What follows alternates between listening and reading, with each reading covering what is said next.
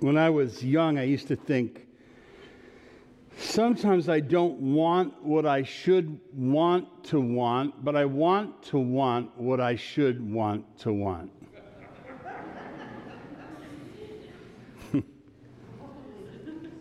Only the smart people followed that. Do you ever feel that way?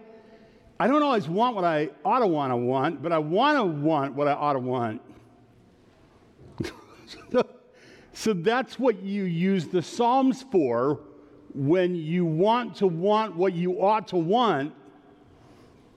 They help us to govern our desires according to God. So they're powerfully beautiful and they're powerfully useful in that way. And that's why we're in a series here between now and Advent on Psalms for the heart, or what to say when you talk to yourself, and what to say when you talk to God, and what to say when you talk to others about God. When I want to want what I ought to want, then I need to talk to myself the way God tells me to talk to myself. And when I want to know how I should talk to myself about God, then what do? I study the Psalms. Ray Stedman, he said, the book of Psalms particularly reflects the variety of human hopes. Every experience of man's heart is reflected here in the Psalms. No matter what mood you find yourself in, some psalm will reflect that mood. For this amazing book records every one of man's motions and reactions.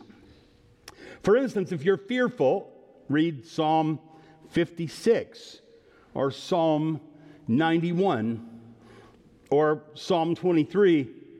If you're discouraged, read Psalm 42. If you happen to be lonely, read Psalm 71 or Psalm 62. If you're oppressed by your own sinfulness, or you're burdened with guilt or shame, there are penitent psalms for this, like Psalm 51 or Psalm 32. You find yourself anxious, you might want to read Psalm 37 or Psalm 73, or like if you envy the wicked. If you're angry, try Psalm 13 or Psalm 58. If you're resentful, Psalm 94 or Psalm 77. If you find yourself feeling happy and wanting to express your happiness, read Psalm 92 or Psalm 66. If you feel forsaken, read Psalm 88. If you're grateful and you like to say so, you should memorize the psalm that my mom had me memorize in my earliest memory in my bedroom in a little house in Grand Rapids. Psalm 100, make a joyful noise unto the Lord, all ye lands. If you're grateful, you should say so. Read Psalm 40.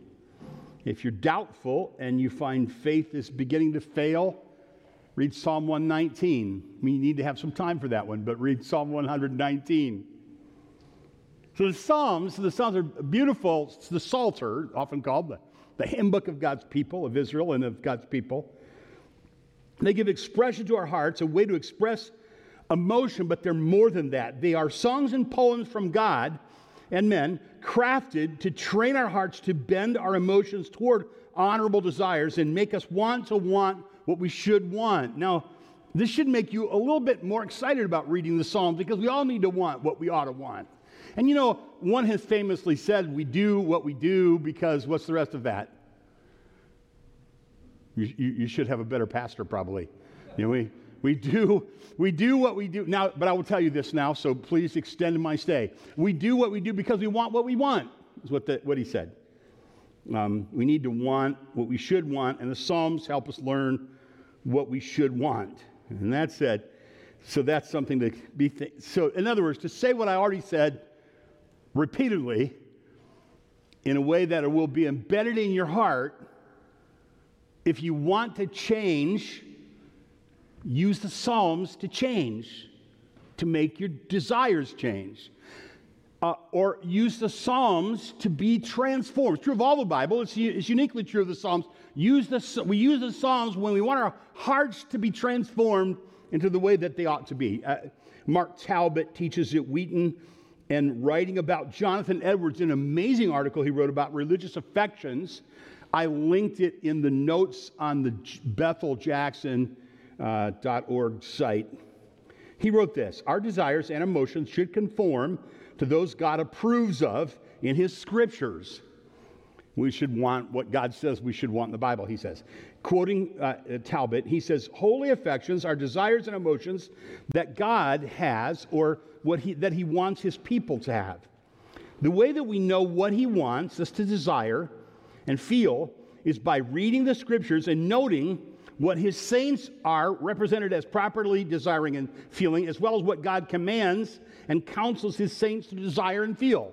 You should want what God wants you to want, and you can know what God wants you to want by studying the Bible, and you can especially get an emotional sense of that, an affectional sense of that in the Psalms. So the Psalms help us want what we should want, and when we want what we should want, then we'll do what we should do. And when we want what we should want, we'll become what we should become. The Psalms help us at a time when things are difficult. Now, we've talked a lot about times of difficulty because this is a difficult time.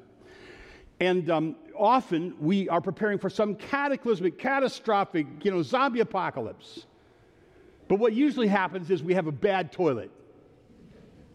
Now, have you ever had that? You ever had a plumbing problem? So I had a plumbing problem one day. Now, here's what was going on.